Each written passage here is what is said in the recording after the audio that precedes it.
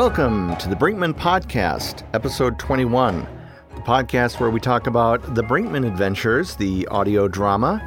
I'm Eric Schilder. And I'm Sarah Boltman. And we're here, and it's still summer in Wisconsin.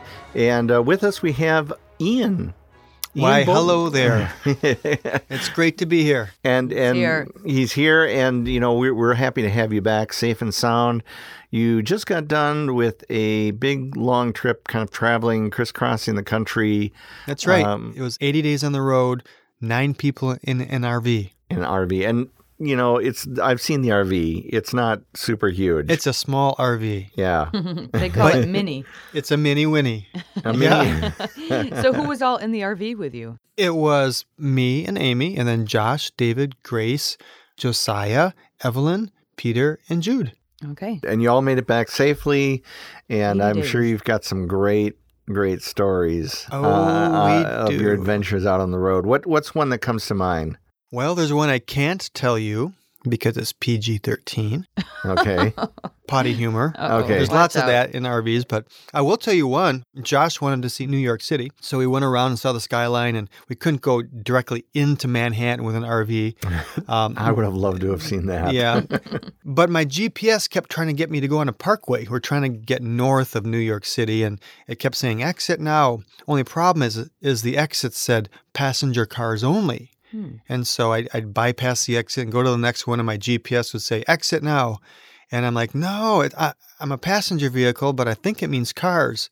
And so I kept driving, and then I came to a spot where it says, last exit before toll road. And I got on a toll road once this summer, and it was awful. It was like every block I was getting pulled over to pay a toll. And so I was like, that's not going to happen again. We will go on the passenger vehicle only exit. So I did a UE, got back on the highway. I exited onto this parkway, which was a one-way pipeline, 50, 60 mile per hour traffic.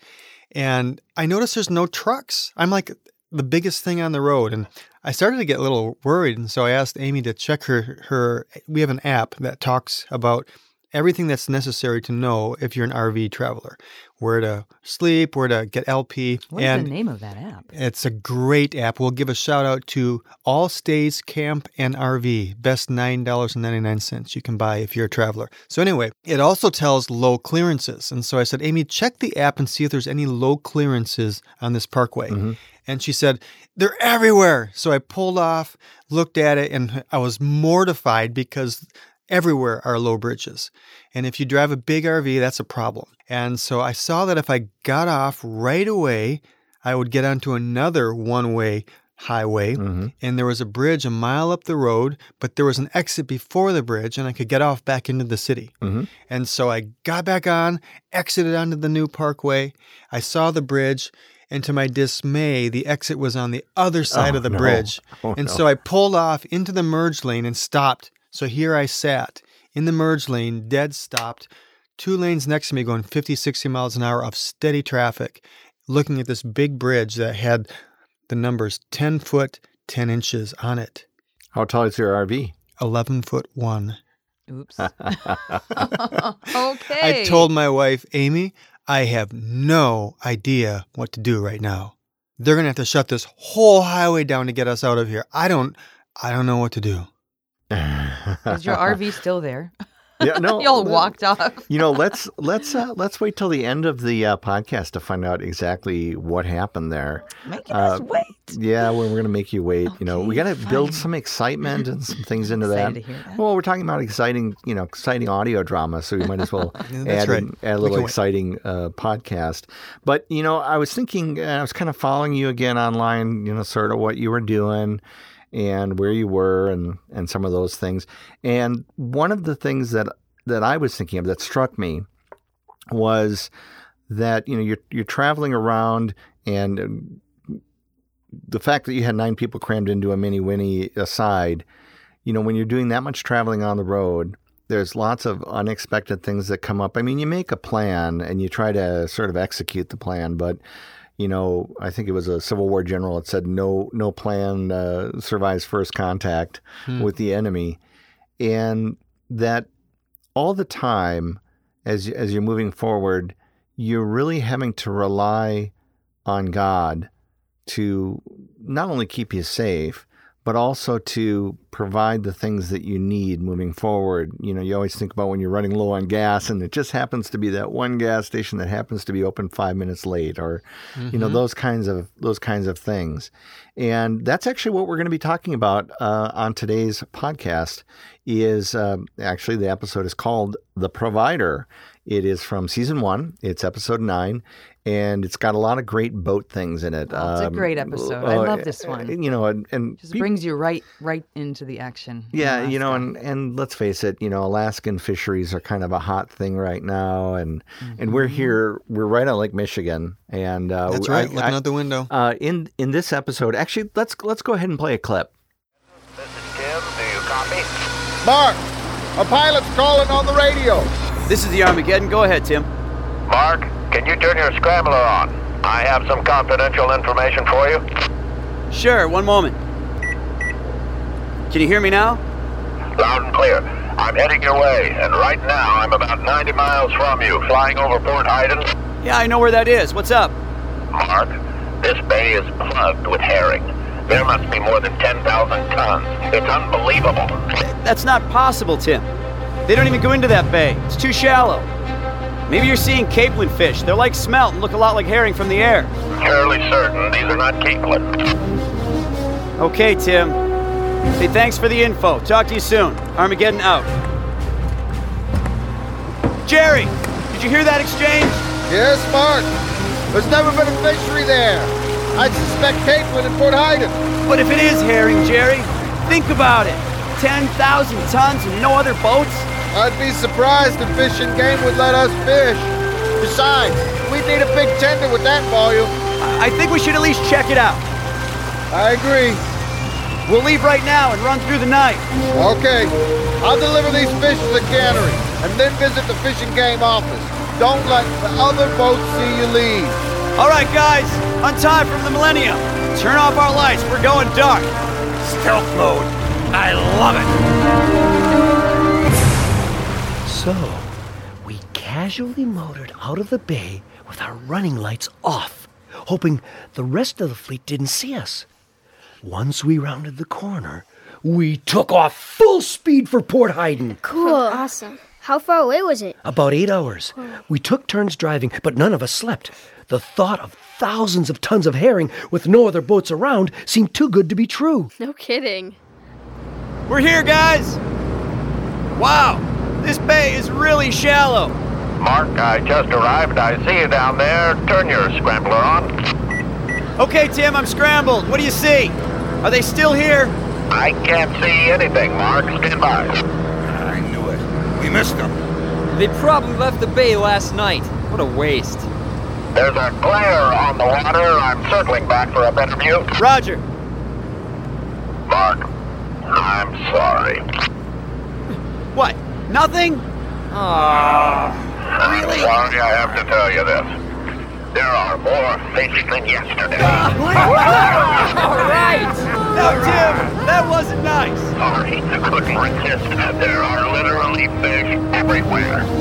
You're right on top of the school. Get your snagging poles out and please tell me they're herring. Oh, that's great. Stealth mode. Yeah, that's every So fisherman's exciting. dream right there, to find a huge bay full of herring and no other boats around. I bet it is. And it happened. It was a dream. All right. Well, let's skip back a little bit to kind of the setup is that, you know, Jack is telling this story obviously years later, and he was out of work, and they were a young couple going to Bible college in Alaska. So who was this actual person that experienced this? That was us. That would be you. I have a question before we get into the story. A lot of these episodes, especially the end of season 1, features a very mean aunt who is getting them into this recording business. And at the beginning of this episode, you hear right. that. Veronica, right? Veronica, Aunt Veronica. So can we go into that a little bit? I'd love to hear your thoughts, Ian, on why you chose to do this, how it kind of came about, and the results of the Aunt Veronica saga. Because it started in this episode. You know, they need money, and so it's set up that there's going to be something that's going to happen. So why did you do this with Aunt Veronica? We wanted a bad guy. And in this case, it was a bad girl. we thought we need to have a villain. And the worst villain is one that betrays you. And Aunt Veronica is a brother or a sister to Jack. And she betrays him and uses him. So we thought, what a terrible villain. And so we made Aunt Veronica, and we've talked about bringing her back. Every year we talk about Aunt Veronica, and she actually got written into a script, and it wasn't quite right, so she got written out. Remember that? Yeah, we have talked about that. And it's kind of a fun thing to think about, but she's so terrible. She's a mean person. She is. And I have kids that don't like her.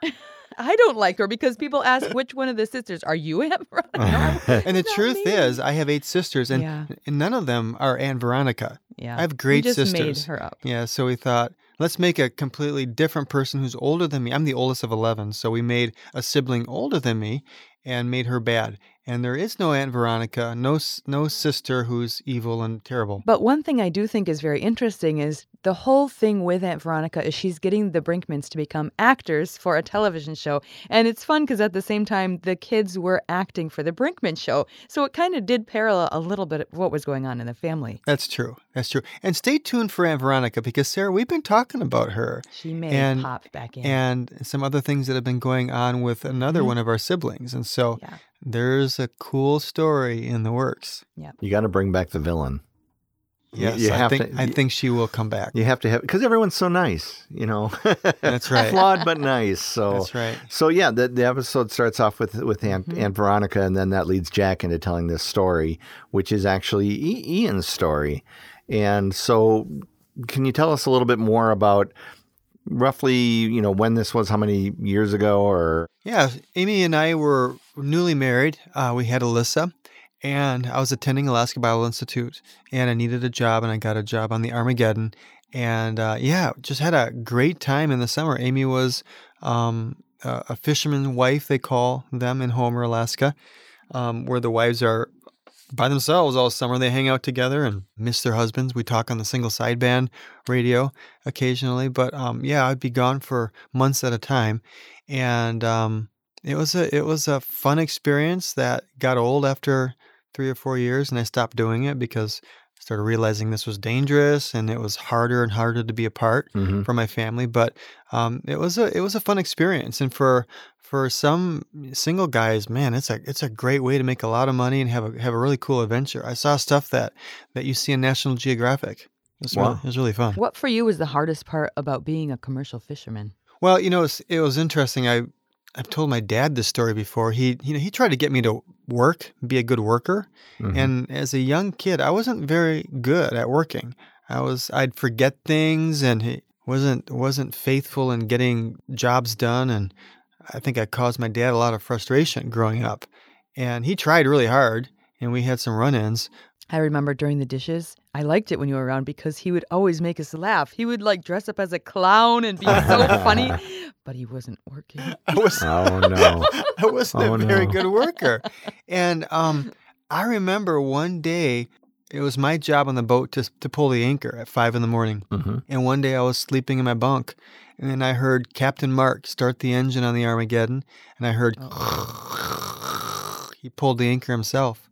And I was running the skiff. My job was to be in another boat, so I had to get up early before the rest of the crew and get in the skiff. And I remember Mark came down, and I was still in my bunk, and he said, "Are you going to get up?" And it was like a light went on for me at that moment, and I realized I'm a bad worker.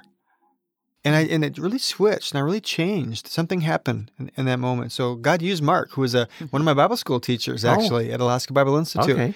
And God used Mark to kind of wake me up and help me grow up a little bit that way. So, yeah, it impacted me, commercial fishing. It was really good for me. I imagine commercial fishing will make someone grow up quickly. Yeah, I remember a captain said to me, a different captain that I had jellyfish in my eyes, and jellyfish sting. And so when you're pulling the net in, I had them hanging all over my nose and my face, and they were burning, and I was complaining about it.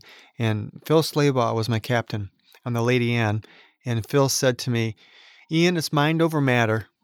If you don't mind, it doesn't matter." The wisdom from the sea. Yeah. The hardened But captain he helped says. us to toughen up. Yeah, we learned how to toughen up. I'd like to see you with jellyfish all over your face. We didn't do sports as kids in a big homeschool family. Sports didn't happen really. And so, yeah, this really helped me toughen up. Now, how big was the boat? I think in the episode you mentioned how large the boat was, but 50 foot. 50 foot. 50 foot, yeah. Okay. 52 or 50. All right. And how many people were in a crew? I think we had 4 or 5, depending on the season. We did herring, and I think we had 1 extra guy for herring, and for salmon we'd have 4, the captain, and then 3 of us. Okay. 2 guys doing nets, pulling the net in, and then 1 guy running the skiff, which is a small, like a jet boat that pulls on the big boat as the net's coming in. So that was Okay. my job. So I had kind of a cush job. I got to sit out there and Out there in the sea and just work on the speedboat. So you had 5 people crammed into this ship. I don't know if 50 foot was it a lot like being in the Winnebago or? it actually was. Yeah, very much. Only it rocked much more than the Winnebago. Yeah, I would imagine so. And this was at a time when they had I forget what they call it, the type of fishery where it's not, you're not limited to a certain amount of money. It's just open for a particular amount of time. Oh, right. Yeah, a flash opener, we called it rodeo fishing. Rodeo It's fishing. Crazy, yeah. Right. I think they still do it, actually. Yeah, and in the episode, what was it, 15 minutes or something like that? Or Something like that, Yeah, it was 15 or 20, and then they kind of assess, Fish and Game will assess and see how much, how much fish has been caught. And I think they actually probably have to wait for the day because they see how much is brought into the tenders, the boat that is carrying the fish. And then, the next day they may have another opener for 20 minutes or 10 minutes. All right. So you're not, again, it's kind of one of those things where you can make plans to be out there, but they could just close the fishery. Right. And another problem is that it takes a week to get out there. And I think we say this in the episode, you spend a lot of money to get there, a lot of fuel and food, and you get there and there could be no fishery, or you can make your one set and mess up and then lose everything and have to come back in the hole. And so because of that, a number of us would co-op together. We would combine our catches, and there was a number of Christians. They call us the God Squad. And, that's great. Yeah, we'd all share a pilot, so there might be 5 boats, and we'd take the nastiest boat, and he'd block for us. So he would actually, when we would grab a school, before the opener, the plane would be flying over us, and he'd say, okay, you have a big school underneath you. Well, everybody knows that school's there, and so you have to kind of stake it out, and you have to get in position so that when the opener starts, you're in the position on the inside so that your net can scoop them. Oh, and so there's a lot of jockeying like minutes before, and people are bumping each other with their boats trying to get that inside position. And so we would have the big aluminum boat. He was kind of our blocker, and so he could go in and kind of push, and it's really crazy. It sounded very chaotic in the episode with all the things going on. And of course, this doesn't work out for our people in the story, does it? And actually, it's interesting. The audio from that episode is from my video camera. I brought a video camera, really? and so videotaped a lot of those openers. And so that's the real thing that you hear. Oh, that's really You cool. can actually hear the real Mark and the real Jerry Google at times yelling in the background. Wow. So, and then it's true that it happened when you guys made your set, you caught flounder. That's right. We actually, our pilot, I think he went off somewhere else. And so Mark, our Captain Mark Edens, was a brilliant sonar guy. And so he really could find fish using the depth finder. And so he found a big school. We made a set on it. We thought we had a big set of fish, 100, 200 tons. And I forget the exact amount, but it was big. And we start pulling it in, and they were all flounder. Couldn't sell them.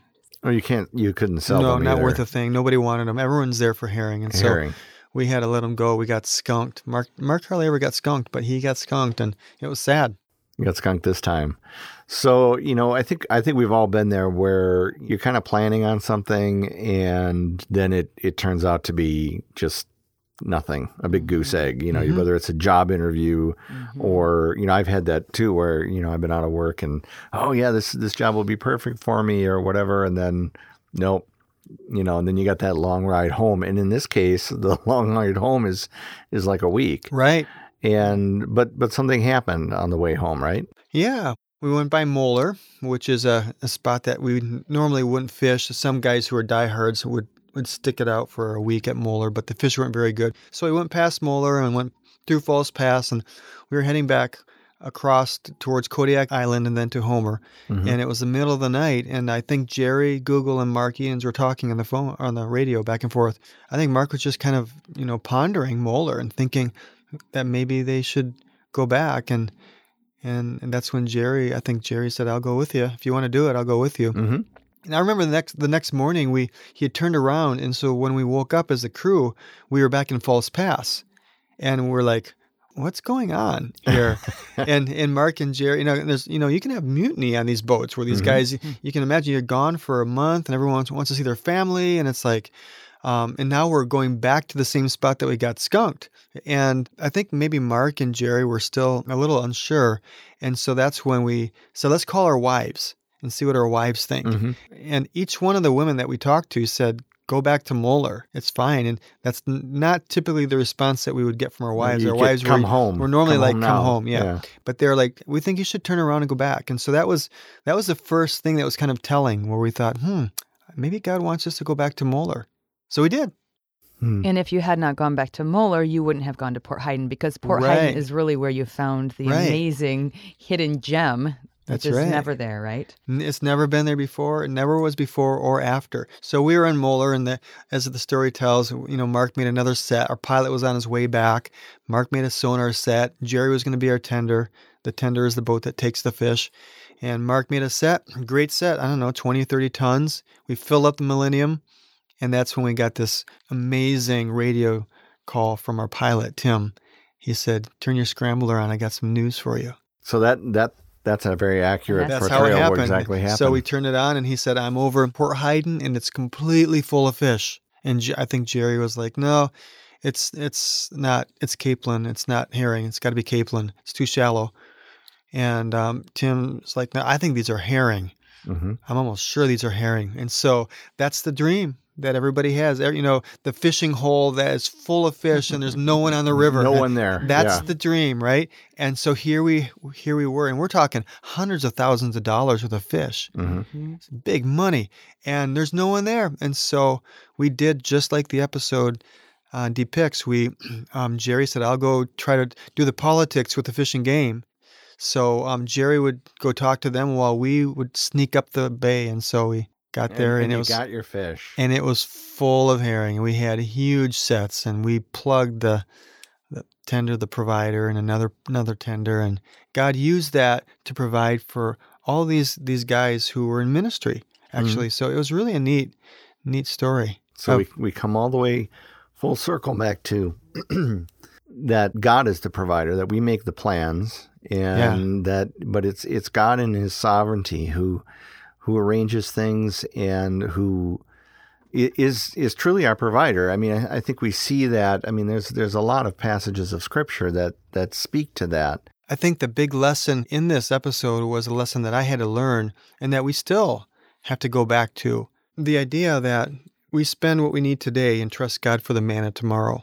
And I think in Laid Off, Jack has this real touching phone call with his dad, and his dad encourages him, and just spend it. In real life, that was Al Carpenter, one of our Bible school teachers, who I went to just in tears. And he said, "Ian, trust God. You have some money in the bank. Spend it on your daughter who needs to see the doctor, and trust that He'll provide tomorrow." And so for us, that's kind of how we live our lives, is trusting God. And even recently, we had a bunch of dental bills, and my wife was getting frustrated, and she just wrote the check, $700 for these dental bills, and frustrated, but trusting, okay, God, you're going to provide tomorrow. And sure enough, in the lobby at church, somebody came up to us and gave us a card, an Easter card, I think, and in it was 7 $100 bills, or it was like almost to the dollar what we had spent. And so God does that. He continues to do that for us, and I know Christians all over the world can attest to God providing, just like you said, Eric, for you, how He's faithful. So he provides. That kind of brings us full circle around to your RV story. All right, the RV story. I said, Amy, I have no idea what to do here. I looked online and to see if my RV was maybe shorter than it really was, but it wasn't. It was 11'1". And so as I was looking at this bridge, I'm like, I think it might be higher in the center. It might be sloped a little bit. I wonder if it's 10 foot 10 on that side, but in the middle we could squeak under.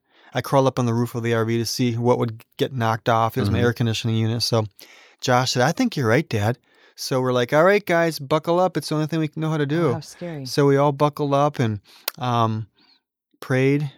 And I got over in the far lane and we snuck under and did not touch. Wow. Did you go fast or slow? Fast because the traffic was flying. And so I actually had to that's wait so for about scary. 5 minutes for a hole in the traffic. I'm like, God, give us a hole so we can get back on, and waited. And finally I just floored it with this RV and it took off like a race car.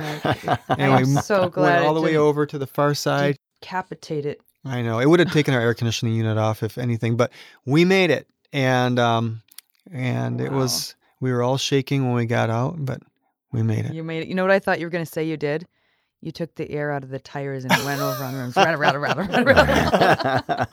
Then something else would have gone wrong. But I've just got in my mind this picturing this brown whitish RV or something like that, peeling out in the gravel, swerving into traffic, and then making it just under there. So nothing's too small for God. So, but we love to hear those kinds of stories. And so if you have any stories, any of the listeners have stories, feel free to contact us. You can come to our website and fill out a form and fill out a comment or something like that, and contact us with some of your stories, because we'd love to hear. It's an encouragement to us, and sometimes we can share that encouragement with others. And you might just hear it on a Brinkman adventure. We mine a lot of stuff for the adventures as they come through. So so go on over to brinkmanadventures.com and leave a comment. And if you enjoyed the podcast, tell your friends or like us or do whatever the current thing is that you've got to do on that. So that about wraps it up for this episode. So I'm Eric Schilder. And I'm Sarah Boltman. And we will talk to you next time. Have Bye-bye. a lovely day.